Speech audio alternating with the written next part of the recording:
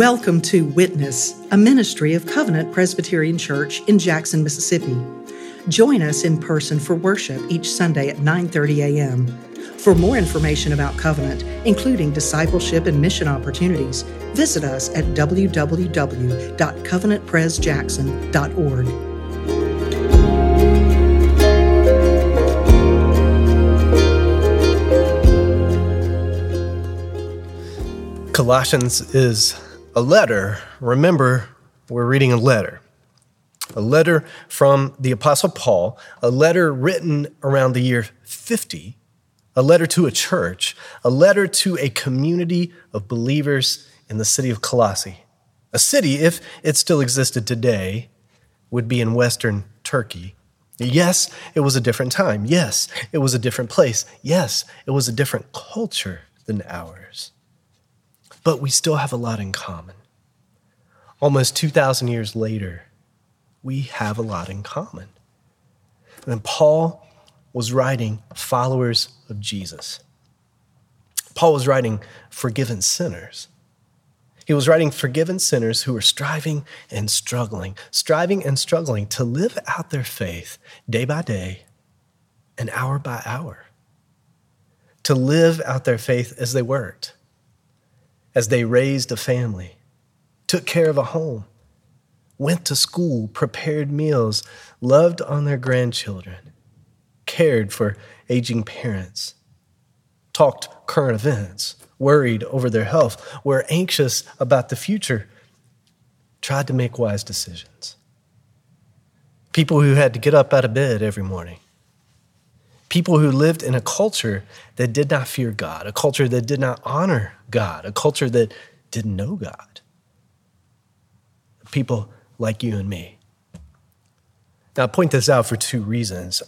First of all, you can read the Bible, you can read about people in the Bible, you can read a letter from Paul and forget that these people in the scriptures were really human, that they were living, breathing people, that they were sinners who needed God's grace. Sinners who needed redemption in Jesus. We forget that they were people just like us. Now, secondly, I point this out that you might better understand the reason Paul is writing, so that you might empathize rather than condemn, so that you might relate rather than separate, that you might see how it could happen, but also how it could happen to you or happen to this church. Now, let me explain. Paul is writing the church in Colossae because some sort of false teaching had taken hold. Paul's writing this community of faith because some sort of philosophy, some sort of ideology that was not compatible with the gospel had entered that church. Now, Paul doesn't name it. You read the whole letter to Colossians, he doesn't name what it is because he didn't need to.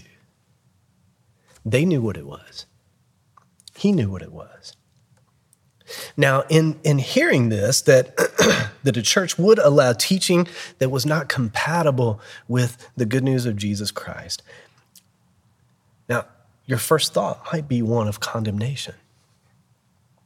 How could they do that? What in the world was wrong with them?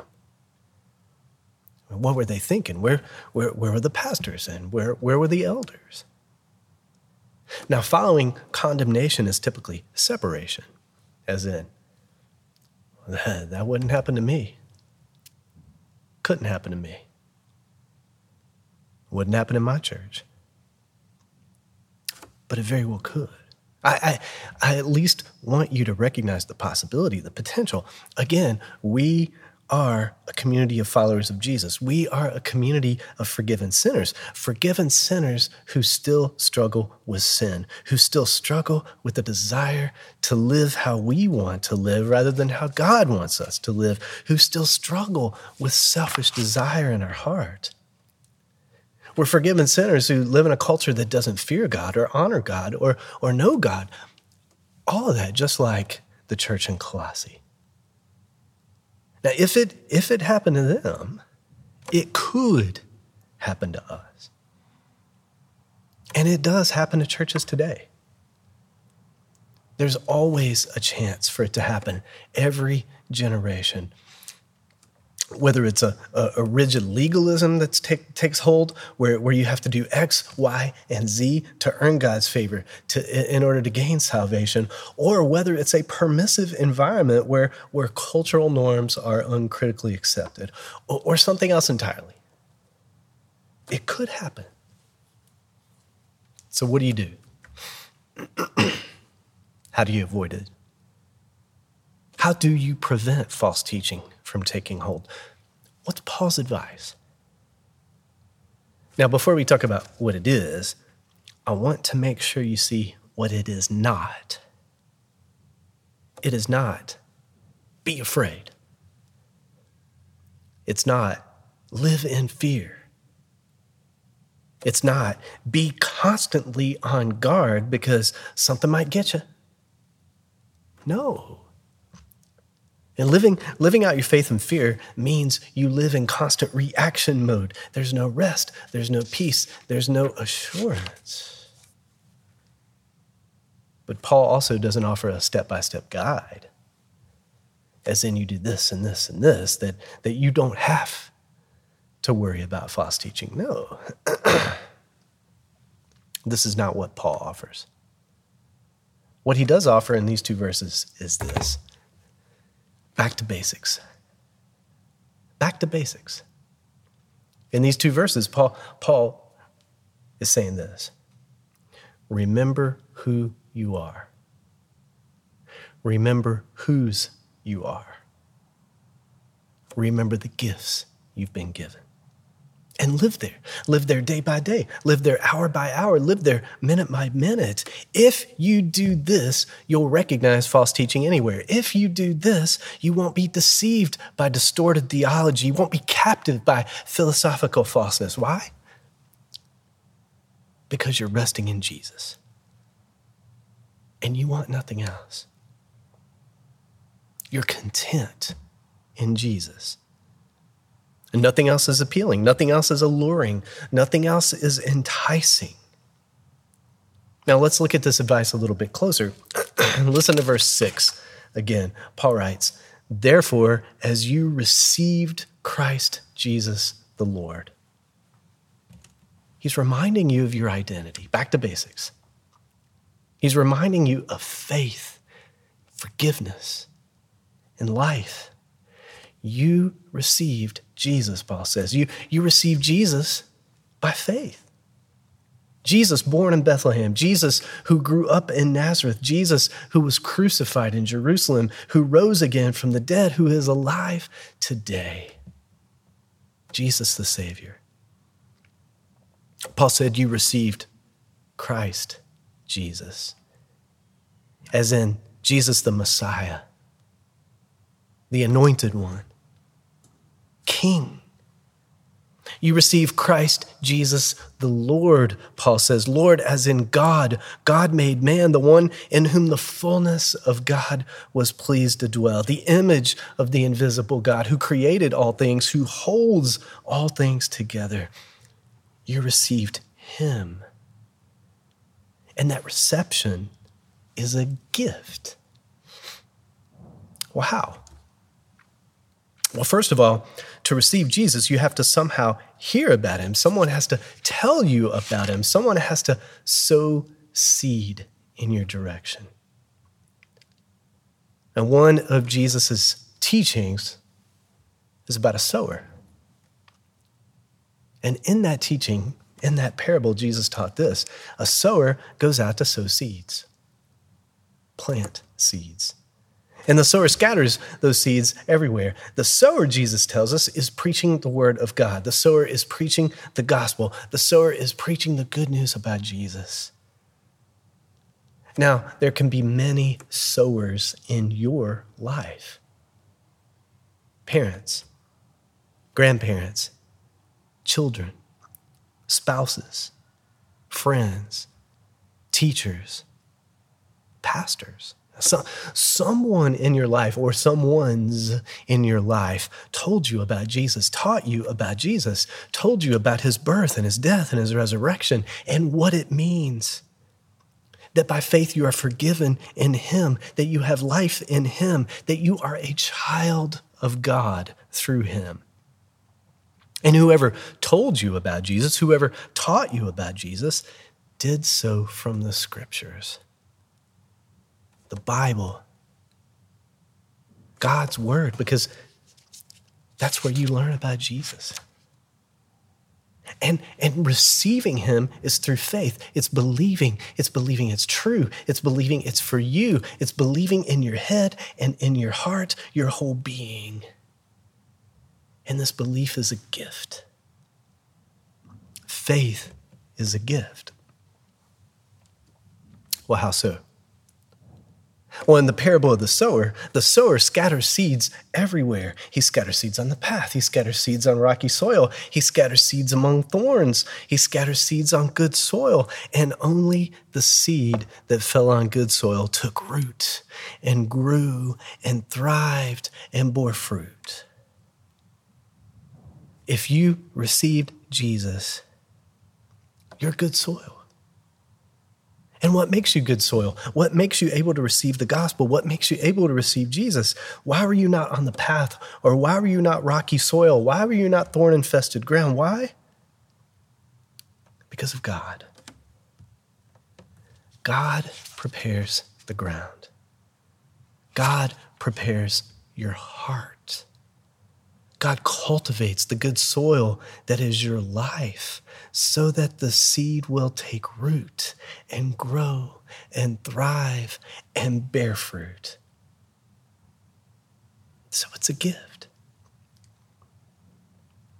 Faith is a gift. Salvation is a gift.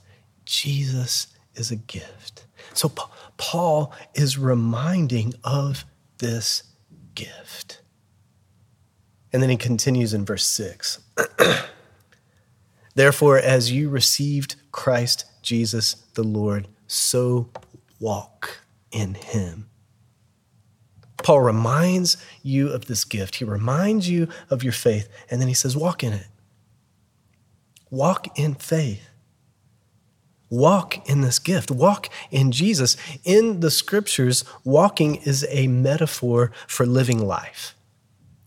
Your life is the road that you travel. How you live shows what kind of road that you're walking on. Psalm 1 is an example. The very first verse of Psalm 1 says this: "Blessed is the man who walks not in the counsel of the wicked." You're blessed if you don't walk that way. You're blessed if you don't live that way. You're blessed if you walk in Jesus. And again, it's not just knowledge. It's not just emotion. It's living. It's living out the gift that you've been given. Walk in Jesus, Paul says.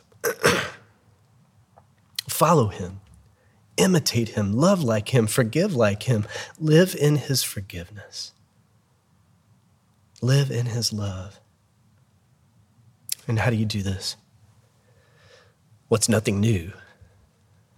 It's not a new program.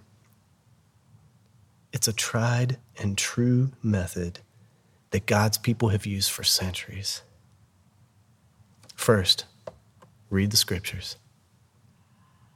Meditate on the scriptures. Know the scriptures. And secondly, pray. And do this on your own. Do it on your own and do it in community. Do it with others who are trying to walk with Jesus.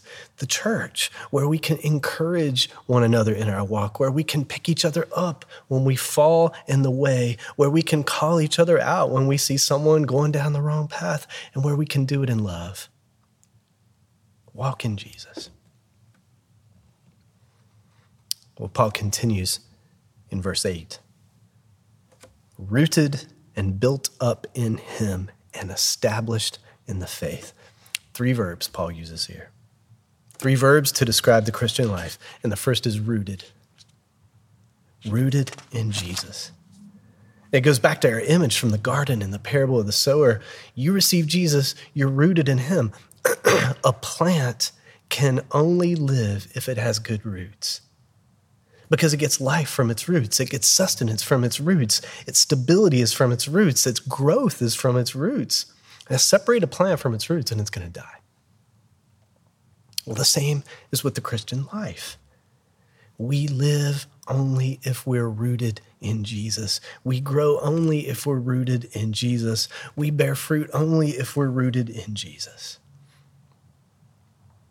Now, our Old Testament reading from Jeremiah utilizes this imagery. Listen again to Jeremiah 17, verse 7. Blessed is the man who trusts in the Lord, whose trust is in the Lord. He's like a tree planted by water that sends out its roots by the stream and does not fear when heat comes, for its leaves remain green, and is not anxious in the year of drought, for it does not cease to bear fruit. Walk in Jesus, rooted in Jesus. And the second verb is built up. Built up in Jesus. This is from the world of construction. The image is of God building our lives up in Jesus, of God building our lives together as the church in Jesus. And the builder is the Spirit of God working in us and around us. Walk in Jesus, rooted in Jesus, built up in Jesus, and finally, established in the faith. When you receive Jesus, you're established in the faith you've received, established in the faith that you have, established as in secure, strong, on a firm foundation, on solid ground, a rock that cannot be moved. Established means that you won't be swayed by false teaching, deceived by empty philosophy, duped by ideals of this age. Established means that you're rooted, you're nourished by an eternal stream. So when things heat up, you won't dry up. You'll still bear fruit. When the wind blows, you won't crash. You remain steady, steadfast, secure in Jesus. Finally, Paul ends these two verses with this: abounding in thanksgiving. The Christian life is abounding in thanksgiving. It should be abounding in thanksgiving, full of thanksgiving, overflowing with thanksgiving. Why? Because of God's incredible love for you. You don't deserve life. You don't deserve forgiveness. You don't deserve faith. You haven't earned it. You can't earn it. You can't work for it. It's all a gift that your Father has given you. That's grace. That's God's overflowing love for you. So living a life of thanksgiving means that you're aware of what God has done for you, and you're not looking elsewhere for fulfillment. You're not looking elsewhere for answers. You're not looking elsewhere for greener pastures.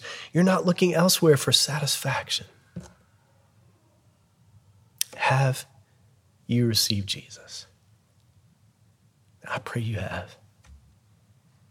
Receive him now. And if you have, walk in him. Abound with thanksgiving. For in him you're rooted and you're built up and you're established in the faith. Thanks be to God. Thank you for tuning in to Witness, a ministry of Covenant Presbyterian Church in Jackson, Mississippi.